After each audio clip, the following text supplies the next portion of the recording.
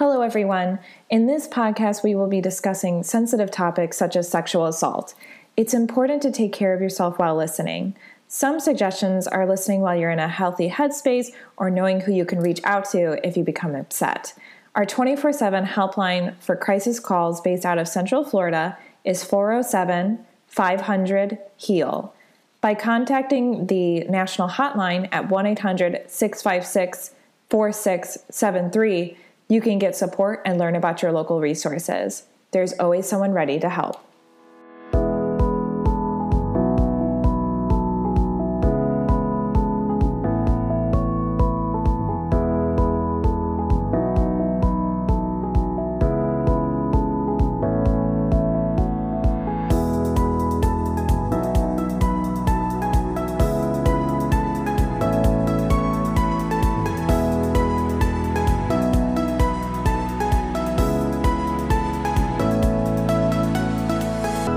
Welcome to the Victim Service Center podcast. Here we sit down with professionals that serve survivors and victims of trauma or those who've experienced violence and have conversations about social issues. This week we are still talking about ghosting. We're on ghosting part 2. And I am joined again by Ella and Jordan. We're continuing the conversation from last week. So once again, my name is Emily Mitchell. My pronouns are she, her, and I am the education coordinator at the Victim Service Center of Central Florida. So with me today, I still have Ella Shepard. Ella uses she, her pronouns and is a licensed mental health counselor and founder of Endeavors Counseling and Community Yoga and Dance, a virtual space for movement. Ella loves working with youth and teens and uses movement and breath to assist herself and clients through big emotions and stress. Ella is also a 200-hour certified yoga teacher. So Ella, thank you again for being on and continuing the conversation about ghosting. Thanks for having me back. And I also have returning Jordan Steckler. So Jordan uses she, her pronouns and is a licensed mental health counselor in the state of Florida. She earned her master's in clinical mental health counseling from the University of Central Florida. Jordan currently works with adolescents and adults on a variety of concerns, including depression, anxiety, stress, trauma, and grief. Jordan is also a 200-hour certified yoga teacher. So Jordan, thank you for still sticking around and coming back to talk about ghosting with us today. Thanks, Emily. Happy to be here. I'm really excited to continue this conversation. Last week, we were talking a lot about defining ghosting, what it looks like. We started diving into how it can have effects on the ghoster and the ghosted. And we also talked a little bit about attachment styles, which was a very fascinating subject. But this week, we're going to talk a little bit more about, the closure, like the idea of closure, how that kind of comes into play. Kind of maybe some stories of clients remaining confidential, of course, and what helped them heal. And then we'll talk a little bit about how, we can heal from it and help support a loved one who may have experienced ghosting or may is finding themselves being the ghoster and maybe are looking for support as well. So with that, just wanted to dive right back into the conversation. How does the concept of closure come into play when it comes to ghosting? I think about closure and it's such a big topic, whether it's ghosting or anything. I think a breakup, someone passes away, everyone's looking for some kind of closure and final moment of this is over, this emotional pain is done, and I'm ready to move on. And I think no matter what the situation is, including ghosting, closure, there's no right way to do it. There are no steps to take. And I don't know if there will be a final moment. I think some people might experience that. I know I'm not one of them. I think it's a slow, gradual process. And for everyone, it's going to look different. I think closure could also be just the feeling of peace or acceptance with what the situation is. So it might not be even something that happens outside of you, but just an internal place that you get to through whatever your process is where you feel at peace. Absolutely. And I guess I should also define for those who didn't do the part 1 of the ghosting, which if you haven't, you definitely should listen to it just for some framework. But essentially ghosting is, just cutting off communication with another person, even though there was an expectation from what I remember us defining of the conversation or the communication to continue, whatever relationship it is, in a intimate partner, context, friendship context, family member context. There's this expectation that communication would continue, but ghosting is when that's completely cut off, and maybe they come back, but we're not sure. And I think that that's the anxiety part of it. But essentially it makes sense why closure would be really difficult for people who a relationship ends abruptly. And I wonder does this come up a lot with your clients that you've worked with? Yeah, I think like we've talked about, there's a lot of grief involved. And I love how Ella had said it in this like form of problem solving communication. There's a lot of like grief and pain and uncertainty and anxiety, because there is people could say like, I don't know if I'll ever hear from them again, like ever, never. That's a really long time. Like we don't know until like after the fact. And then that's like a really long time. So I think people get kind of stuck in that loop of that uncertainty and anxiety. Yeah. And I think it goes back to like what you can control and what you can't control too, right? Yeah, we were talking in the last episode about whether this is something new, a new phenomena, or if it's been going on for a long time. And I think that, ghosting has probably always been a thing. We might just not have called it that. The casualness of relationships might be a new factor that is sort of like, I don't know. I'm thinking about like online, how you are, like we shop online and you put things in your cart, but then like sometimes I'll have an outrageous cart and I'm like, I know I'm not buying all this stuff, but I just kind of like it in my cart, And I think that we sometimes might have similar behaviors with relationships where we're like, oh, I'm just going to kind of circulate this person in my atmosphere for a little while and like have them in my virtual shopping cart in terms of like maybe, but then you don't check out, but then instead of remove, I don't know if this is a horrible analogy, Jordan. I'm trying to read your expression, but I think that there is this nature of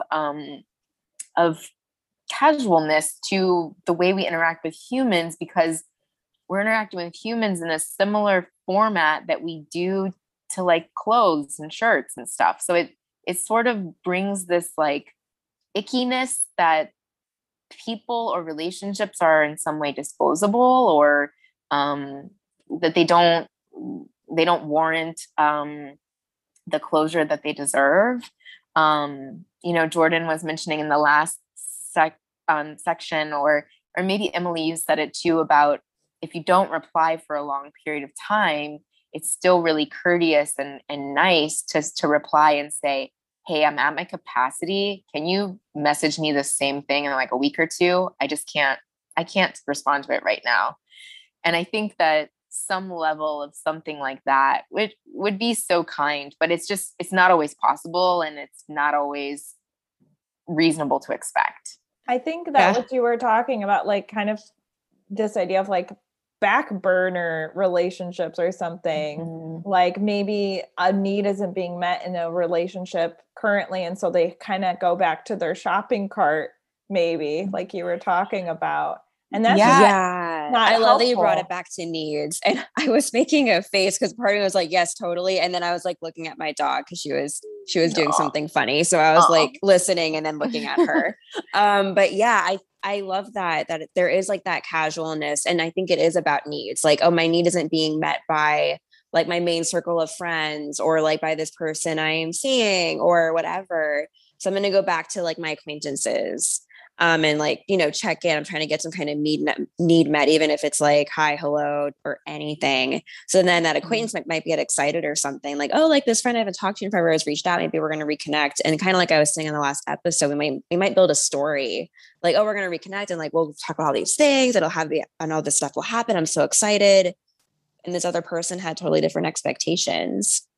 And then I was thinking about casualness and like the social contract. I think I'd mentioned something like that before, like disappearing And maybe it is. Maybe it is like the social contract. I don't know. Maybe that is okay. And maybe for some people it's not. I just kind of thought of that too. And that was like a half-baked thought. No, I get what you mean, because I think that there's different relationships in our lives. And of course y'all can like jump in and be like, Emily, you're wrong, get out of here. That's fine. But in my opinion, there's your certain circles and they meet different needs, and that's totally fine. But I think when perhaps there's this lack of communicating, of expectations of communication, is when maybe that gets kind of difficult and some hurt kind of happens, right? Where you reacted, so go ahead, Ella. I often show clients the circles of intimacy, and it's just like a good diagram. And I think if two friends were to have this map of the circles of intimacy, and you and yourself are in the middle, and then your closest friends, family, people who know you the deepest are right outside that circle, and it kind of keeps going. And then maybe coworkers or people that you happen to run into at the grocery store would be on the very outer rings of this circle of intimacy. Sometimes what might happen, like Jordan said, is, okay, we're starting this communication, and my expectation or my hope is that you'll be at this level of intimacy with me. And then maybe the other person is like, oh, I was thinking you would kind of like orbit in the outside ring, and we would just, like casually get lunch every once in a while. But you're like, I was hoping you would be my best friend. Like, what? So I think that can be helpful, to have that language of, and I don't know, maybe that's nerdy language, but like, in what level of intimacy are you hoping that our relationship goes to? What's coming up for me is connected to what you said now, and I think earlier about just like kind of communicating like, hey, I'm really exhausted right now, like I'm gonna reply like when I can. Like maybe you give a time frame, maybe you don't. Just like this lack of communication on like the most basic things that maybe people think like, oh, it's too basic to say or something. But yeah, like why not communicate like, hey, I'm not emotionally ready to talk, or maybe you someone wants to give you feedback on something, but you need to say like, hey, like I want to receive your feedback, and like I need to eat breakfast first, because without food I can't take in what you're saying with a clear head. Just like those basic things that, I don't know, I keep saying the word basic, but just those things that I think if they happen, I think some situations and experiences might go more smoothly. I think you're talking about boundaries a little bit.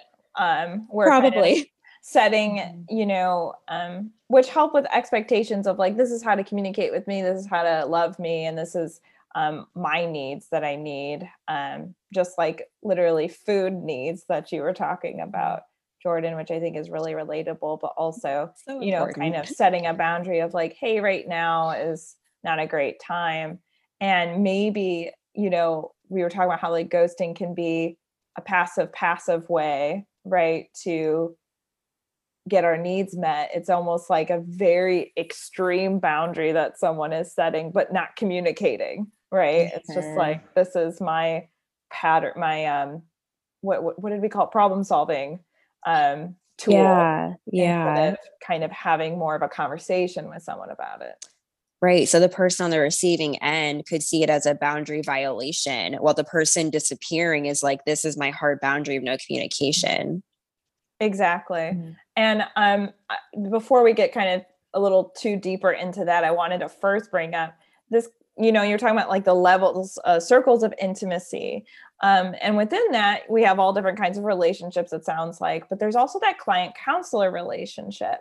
And I remember when we were talking about this podcast, Ella, you wanted to talk a little bit about how you communicate this concept of ghosting with your clients. I don't know if you wanted to talk a little bit about that. Yeah, I'd be happy to. So in my first session with new clients, I go over informed consent. And as part of that, I talk about the counselor ethics. We have ethical guidelines that we follow, and one of them is non-abandonment.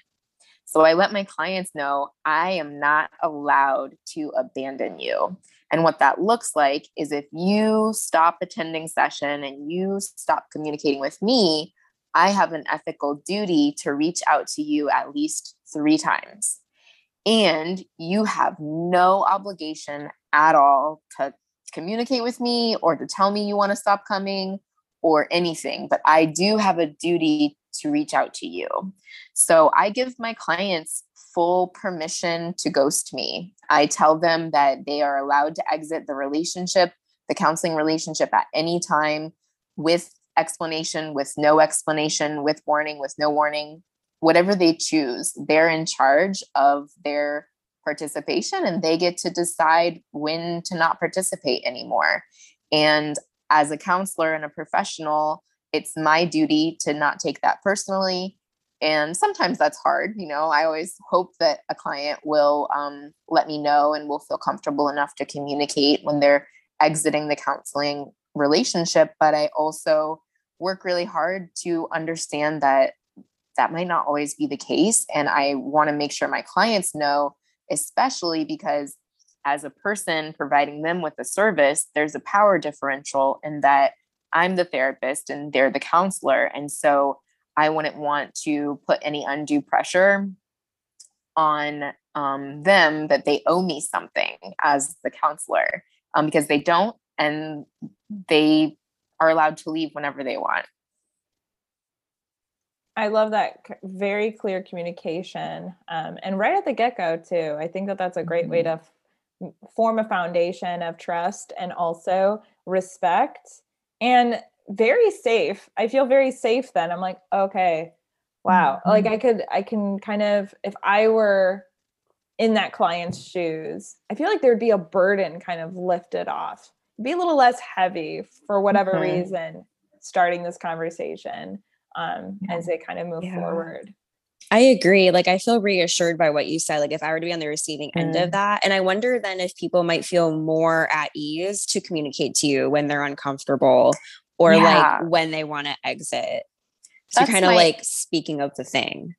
Yeah, that's really great feedback. And I appreciate hearing how it lands on both of you. I think especially because I work with adolescents a lot. And I want to emphasize, like, even though your parents are consenting legally for you to be here, you can also decide not to come, and your parents can drive you here and you don't have to, you don't have to sit in the chair. You don't have to show up. You don't have to talk. So I want to redistribute the power kind of, I guess, and just make sure that it's clear. My expectations are clear. Yeah. What a like model of like healthy communication though, to like start off. And why can, another concept of like closure, kind of going back to that a little bit. Why can lack of closure be particularly difficult for some on their healing journey, specifically for like survivors of violence or sexual violence? Kind of going back to how this concept of closure can be really difficult, I think, to overcome, especially if you can't communicate with the person that ended the relationship abruptly. How can this be particularly difficult for individuals who have gone through trauma? Like, that's such a complex question. So I'm just going to go with like what first comes to my mind, because I think there are so many layers to it.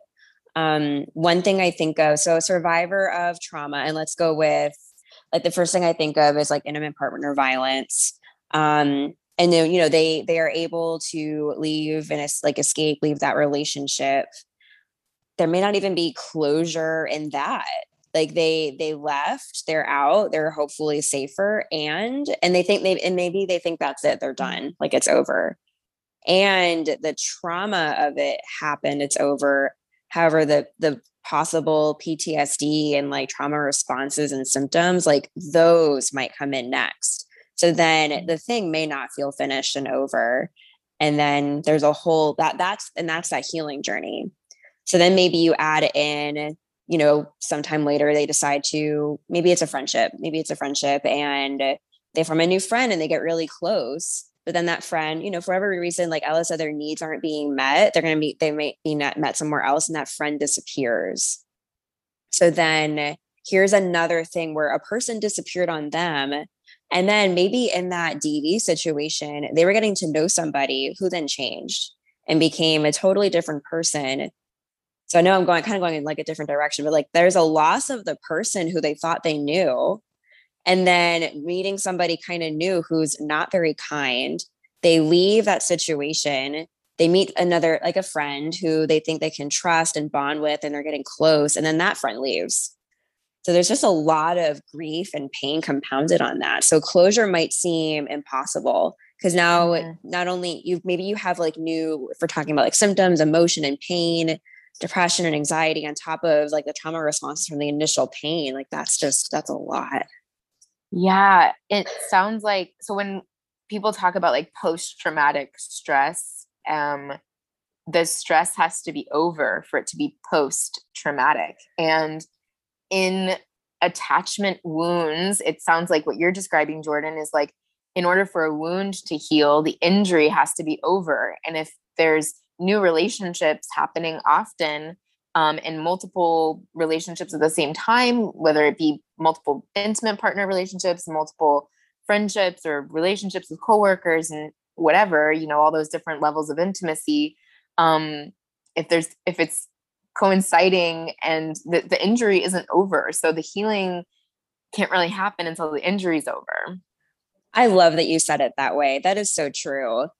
Like, yeah. And maybe that's like the hard part of diagnosing. I think even when I was like consulting with a supervisor and I was saying, oh, I think they have PTSD. And my supervisor said, well, their trauma is not over. And part of me is like, oh, that's a little subjective. And then I was like, well, I guess, per the strict diagnosis and like the criteria you have to meet, like, yeah, the trauma or whatever it was, like wasn't over.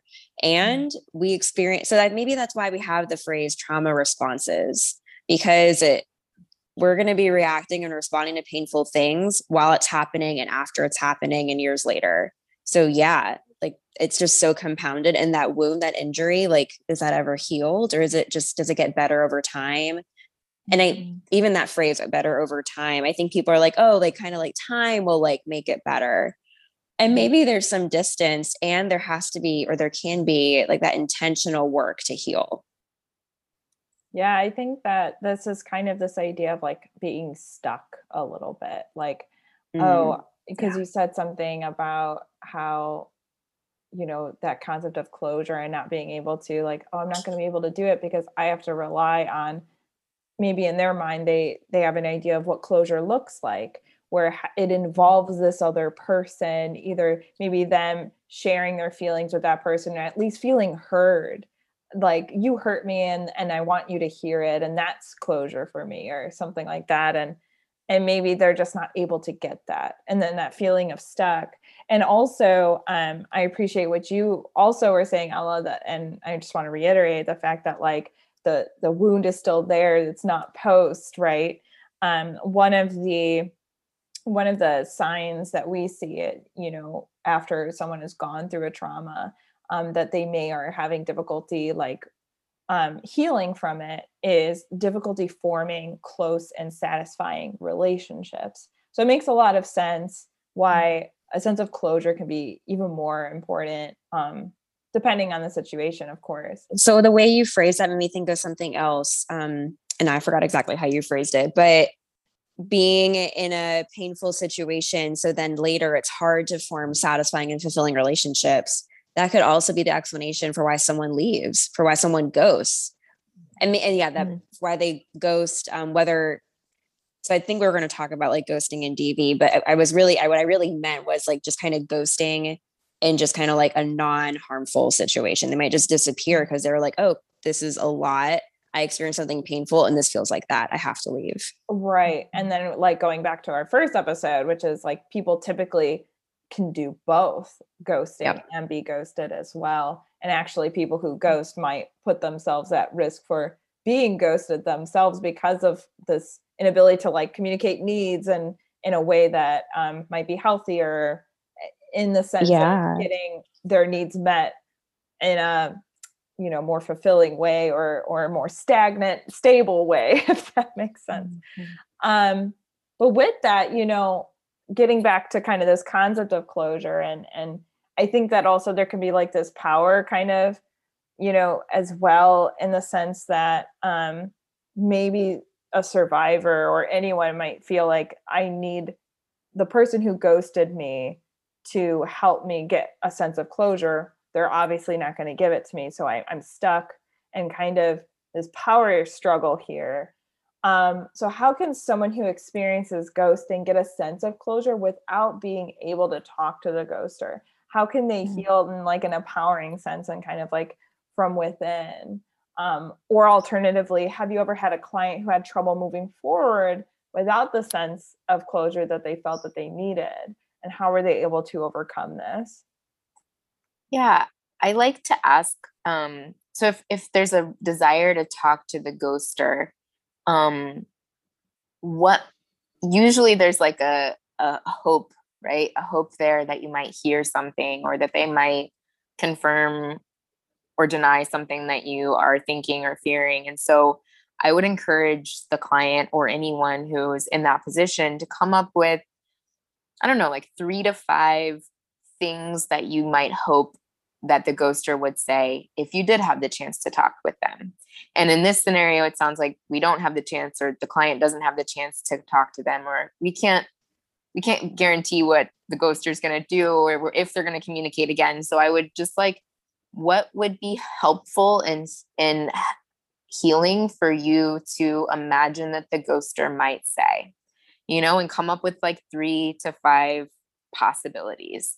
And some of them might be like doom and gloom in the beginning. They might be those negative core beliefs coming up, but then do a few more and see what might be possible, and see if any of those might bring a little bit of comfort. Do you ever ask your clients like what closure means to them, in the sense of like, what are you hoping to gain from this interaction with this person that you can't get? Yeah, I definitely do. I have a client's situation. It wasn't ghosting, but still similar, where she found out her partner was cheating on her at the end of the relationship, and she kept saying she wanted closure and that she wanted to talk to him and hash it out with him. And I think at the time it wasn't entirely possible. So I just kept asking, like, what does closure mean to you? What does it feel like, look like, sound like? Is any of this something that you can do for yourself on your own? Like, what if this person can't give or say the things you need from them? Do you think that a lot of times closure is kind of a solo activity almost, like kind of like forgiveness almost, where it's like it's kind of about your experience and maybe not this other person? Yeah. I think it's similar to the difference between loneliness and solitude, right? Like there's peace and solitude, and there's angst or longing and loneliness. So with closure, nothing really circumstantially is different besides you feeling a different way about the situation. Oh, I was also thinking that I think for some people, forgiveness and closure could be, the word that's coming up for me could be judgments. Like, I should feel better about this by now. I should have forgiven this person or forgiven myself. This thing should be over. So that's what was kind of coming up for me too. Just going back to, there's no right or wrong way to do this. And yeah, I think it can be more of an internal, but that's also my bias, because I know I work with some people who look for external, maybe higher power. Like the word feedback is coming to my mind on like when this is over, or when this is done, or when I can move on, or when, etc. So it's a very interesting concept. And I think it's not going to be the same for everybody. Totally. I appreciate that you brought that piece to it too, Jordan, because we talk a lot about like, faith and whatever spirituality too. And that could be part of someone's healing journey as well. And definitely don't want to, undermine that. And I think it's also kind of coming to like, I wonder if there can be a little bit of anxiety with closure too. Like, is it like, okay, well now I'm officially like accepting that this is the way this relationship has ended? Yeah, it's like that radical acceptance piece, which I personally struggle with. I think a lot of people are able to accept situations as is. And shout out to those who struggle with that, because that's really hard to accept a situation just as it is. Like, this person's not in my life, or this event happened, or this thing at work is happening the way it is. It's so hard sometimes to accept things as is maybe when you see other possibilities or when needs aren't being met in the situation that you're trying to accept. Yeah, absolutely. And always like want to mention too that you were while you were talking, Jordan, about like maybe I should be over this by now, quote unquote. Just again reiterate that there's no timeline to healing. Everyone's Absolutely. different. And it's, not linear, like I say every time I sign off. But what do I mean by that? Meaning like there'll be days that, you might feel more hurt today. And that's okay. That doesn't mean you didn't heal. Yeah, right. It's like a ball of yarn. That's how I think about healing and grief. It's like a ball of yarn. It's not a straight line. It's a tangle. And there are going to be days that are a little bit better, but painful, a little bit better, not painful, or a lot worse. Sure. Absolutely. I love all these metaphors that we're coming up with. So you talked about an experience of a client, but it wasn't a ghosting experience. I wanted to pause for a little bit and see if y'all had ever had a story of a client who experienced ghosting itself, and what did you find helped them heal the most, or what was helpful to them? So I've worked with somebody who, or had someone kind of talk to me about like being ghosted, and it was a couple weeks into communication and they disappeared. So the person who was ghosted was dealing with like a lot of things we talked about. I was just kind of wondering like what happened. I don't understand, and processing that a person's actions is not a reflection on them. And that's such a huge piece. Like it's really, especially when we're raised or where we are, we're told like, oh, you made me feel this way, or there's some kind of responsibility piece that's kind of being put on this other person for another person's feelings. So when a person disappears, it's like, oh, I must have done something. So that's like I think one of the pieces to work through and to understand that, kind of like from the 4 agreements. I think it's related to the 4 agreements. I'm also thinking of projection, where not to take things personally, like people are going to do things and act and react in their own way. And it's not a reflection on the other person who's maybe witnessing or on the receiving end. And you mentioned did you say the 4 agreements? Yes. I can't remember all 4 right now, but there are 4 and it's a book. Mm-hmm. Oh, okay. And is it in relation to like relationships in general, or with client relationships and their? I think it's any kind of relationship and communication. It's a lot more general. It's not about therapy specifically. And I think a lot of therapists might reference it. Okay. That makes sense. I will look that up. That sounds really. It's like gentle guidelines for good life is how I would summarize it. Yeah. It's just like or like 4 wholehearted pieces living. Yeah. Kind of like life lessons kind of thing. Mm-hmm. Very cool. Yeah. I think that piece is super important, always, to know that people are really complicated, and especially in a domestic violence situation too, this concept of like, you don't cause someone to harm you. Exactly. Yeah. And so I think that rumination piece, it can feel really stuck, and can definitely feel like a helpless situation. So I'm really glad that, through like therapy and self-reflection, we, getting out of that kind of mentality, and moving forward, whatever that looks like to that person. And speaking of, intimate partner violence, I know sometimes survivors of intimate partner violence or DV or domestic violence may have to ghost someone, or feel like they have to ghost someone in order to feel safe. In fact, we know through research that the time when people try to leave an abusive relationship is actually one of the most dangerous times for them. Another dangerous time can be when survivors are pregnant. So do you think society actually pressures people into feeling obligated to have the breakup conversation when it could actually be dangerous for someone? My first thought is yes. I think there is some kind of, or there can be, I think it can vary. My first thought is yes, that there can be some kind of pressure to like, communicate, and like, especially if people on the outside aren't aware that this is an unhealthy, unsafe relationship. And maybe a friend they're confiding in a friend, they might be surprised, or like, oh, you at least owe them a conversation. And I think it's something about what Ella had said. That's why I feel like I'm referencing her. Like, you don't, like, I'm thinking about the counselor client relation. Like, you don't owe an explanation, especially when it's unsafe. And needs are definitely not getting met in this relationship. And it's really unsafe and it's harmful.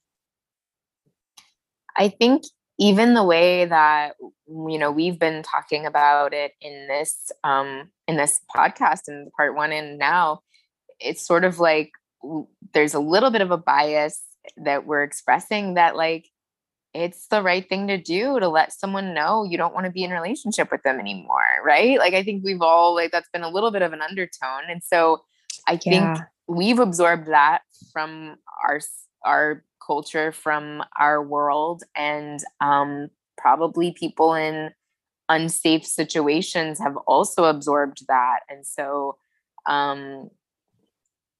it's definitely a case by case scenario. And like you said, statistically, it's the time where people are the most unsafe. If they're in a situation, an intimate partner violence situation, escaping requires less communicating or no communicating about the fact that they're leaving the relationship. Yeah, I really appreciate you brought that up, Ella, because I was thinking that exact thing where I was like, I wonder if we're kind of talking about it too, in the sense that kind of bias piece to it. And I think that that's why I really wanted to bring this into it, because I was afraid that that's the direction I would accidentally go. So I appreciate that. Yeah, I do too. Yeah, everyone has, needs to take care of themselves the way that they need to take care of themselves. I think that the difference, maybe, if I may say so, is that, what are your goals too, and knowing kind of like what are some stable goals that you're looking for, and if your communication or problem solving tactics aren't aligning to that, and they involve ghosting, and you have expressed a desire to form relationships that don't involve this, then perhaps we can kind of dive into what else can we do as far as communicating, perhaps. And even I love how you said that, because even that's really more inner dialogue and maybe isn't owed to the other person. And maybe unless they choose to, and even then it's not owed, they just choose to share. But yeah, I love how you kind of brought that back to what we were talking about last time. Like when you're gaining the insight that maybe you're acting in a way that you're not proud of, think about what your values are. And if how you're acting doesn't align with it, then it's up to you to decide and think about it, reflect, and then make the choice to do something different. And you're not obligated to share that with anybody. Yeah. And how empowering is that, right? Mm-hmm. And I love going back to, again, within the context of, but you don't owe anyone anything. This is really about what are your goals and what are you looking for? So I think we kind of addressed this other question that I had, which is, when is ghosting a hurtful and unhealthy problem solving tactic? And when do you think it could be necessary? I think we kind of delved into that. So some people who are listening to this may have realized that they were ghosted. So they may have like reflected, like, oh my gosh, that person never responded. I think that I was ghosted. What would you say to them? I would want to encourage them to look at how they got through it and give themselves some credit, because my guess is they're hopefully okay. I hope they're doing well. In the scenario you just described, Emily, it sounds like time had passed and maybe they didn't realize, but just to do a little bit of investigative journalism into like, how did I get through that? Oh, that's right, I ate a lot of ice cream and then I met with some friends and then I started, taking a walk, and I don't know, whatever it is that they did. And forgive the ice cream thing. I feel like that's such a typical response to being rejected or having a breakup. Right. Well, I love how you added multiple things. Like you said, ice cream and socializing and take a walk. That's very well rounded, I think. Maybe replace ice cream with something else. Maybe it's a different food group. I don't know. Yeah. So just acknowledge whatever it was that you did that helped you get through.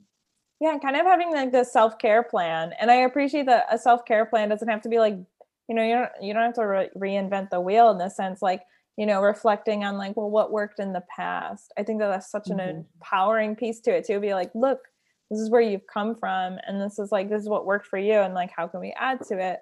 I love that. And I have a note here about the Venn diagram concept when it comes to relationships. And I actually forgot what this references to. So I'd love for y'all to talk a little bit about that too. Yeah, I was waiting for you to reference that. So I think this ties into so many things we were talking about like needs and expectations and projecting on each other, and like, what are we responsible for? What's in our control? So I was talking about this with a friend, and I think in any kind of relationship, romantic, professional, friendship, there are three parts. There's that part of the Venn diagram that's you, the other part of the Venn diagram that's the other person, and then what's shared in between. And what's shared in between is like the experiences you have with each other, what's shared between you. So bringing it back, because I was thinking about this in terms of ghosting. So let's say someone disappears, and a lot of people, we've said this a lot. I've said it a lot. Like, hey, what that person does isn't a reflection on you. Another piece, though, is this a reflection on your shared experiences? And maybe I think that could be totally separate. I think when someone needs to walk away, disappear, cut off communication, change communication, it reflects on them and their needs and what they need to get met.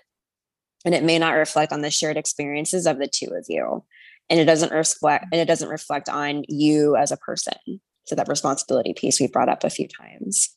That makes a whole lot of sense. And I love that Venn diagram concept, because I think there can be this kind of misconception that, you are still you in a relationship. And so kind of understanding that you're allowed to be your own person, and you are your own person, and you have separate needs that this other person has. And then you also share certain things too, which is a very healthy relationship, no matter what the relationship is. Yeah, it's you, the other person, and the whatever ship is in between. Yeah, whether it's a canoe, like Ella was saying. Yep, or a raft or whatever. Whatever that ship may be. And I think on the other side, some people who are listening, and we talked about this too, Ella, where you were like, maybe I have ghosted as well. They may realize that they have been the ghoster in the past. So what would you share as far as perhaps communication strategies that more align with their kind of goals, as far as how they can, move more towards that instead of maybe jumping into whatever, maybe that flight response that isn't working for them in maintaining relationships that they're looking for, of course, provided that this is not an abusive or toxic relationship. The first thing I think of is about internal dialogues, not even communicating with another person, but internally. I think showing some kindness and compassion to yourself, when you're realizing oh, I've done this, and we're starting to gain that insight of what's the pattern I'm kind of playing out? Where did that pattern come from? It probably stems from something or some things that were very painful. So I'm acting this out now to protect myself. So I think some compassion towards yourself on that piece, to then move forward to think about what we've been talking about, what do I really want, and is what I'm doing in alignment with what I want? I love that compassion element. I think that there should be no shame in how you react and respond, and try to, keep yourself safe. And moving forward is what can be even more helpful for me as I move forward. Anything that you want to add to that, Ella? No, that was beautiful. I was initially thinking more transparency and communication with the other person, but I totally think that the relationship with yourself first, and to give yourself kindness and compassion and understanding and reflection is beautiful. Yeah. And as a final question, because I love this, how can you, help support a friend or a loved one who has gone through this, ghosting experience, who maybe is having a hard time healing from it? And then alternatively, how can someone validate a friend who ghosted someone in order to safely leave a dangerous situation or a relationship? So I guess both sides to it. How can we help support the one who had been ghosted, and then also on the flip side, validate someone who did the ghosting, but maybe it's feeling kind of pressures from society in validating that response that was helpful for them in that situation. That I said a lot of words, so I apologize. To keep with the sort of theme and hope that people will feel empowered, I like to ask the question to people that I'm trying to support: how can I support you? What do you need right now? So it's not going to be a one size fits all. And, people are going to be at different places in their process. So I think a friend or family member supporting either party, the person who was ghosted or did the ghosting, to just ask, how can I support you? What do you need?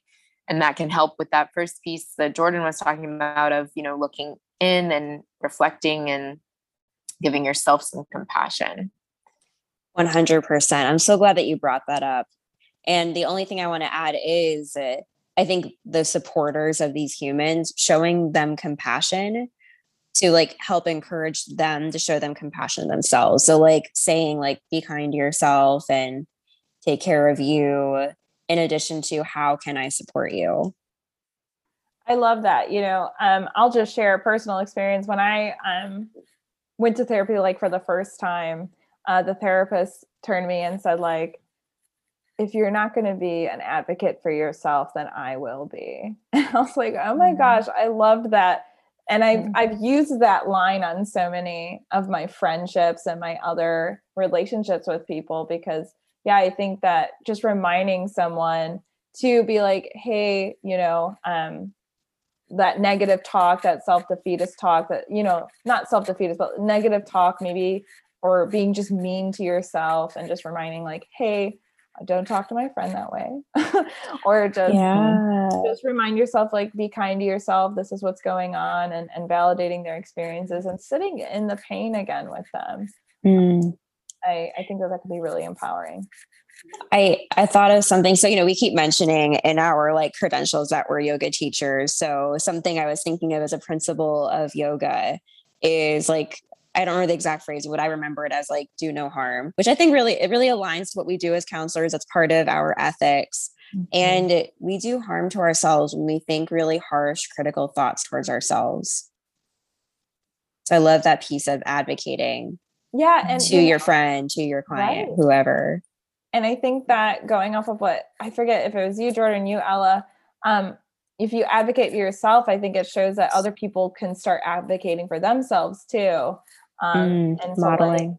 Modeling off of it. Absolutely. And then that just helps with everyone. So I think that's a beautiful kind of place to sign off. But before I do, is there anything else that you would like to bring up that we may not have mentioned previously? Anything you'd like to say to someone out there before we kind of sign off? I think just be kind to yourself. I love it. Be kind to yourself. So thank you so much for you, for listening to the Victim Service Center podcast, for listening to part 2 of this episode. The VSC is a nonprofit organization that provides free confidential counseling services to victims of any kind of trauma in Central Florida. To learn more about our services, please visit victimservicecenter.org. And to everyone listening, healing is not linear and you are not alone. And thank you so much, Jordan and Ella, for joining me today. Once again, thank you so much. Thanks, Emily. Thank you so much.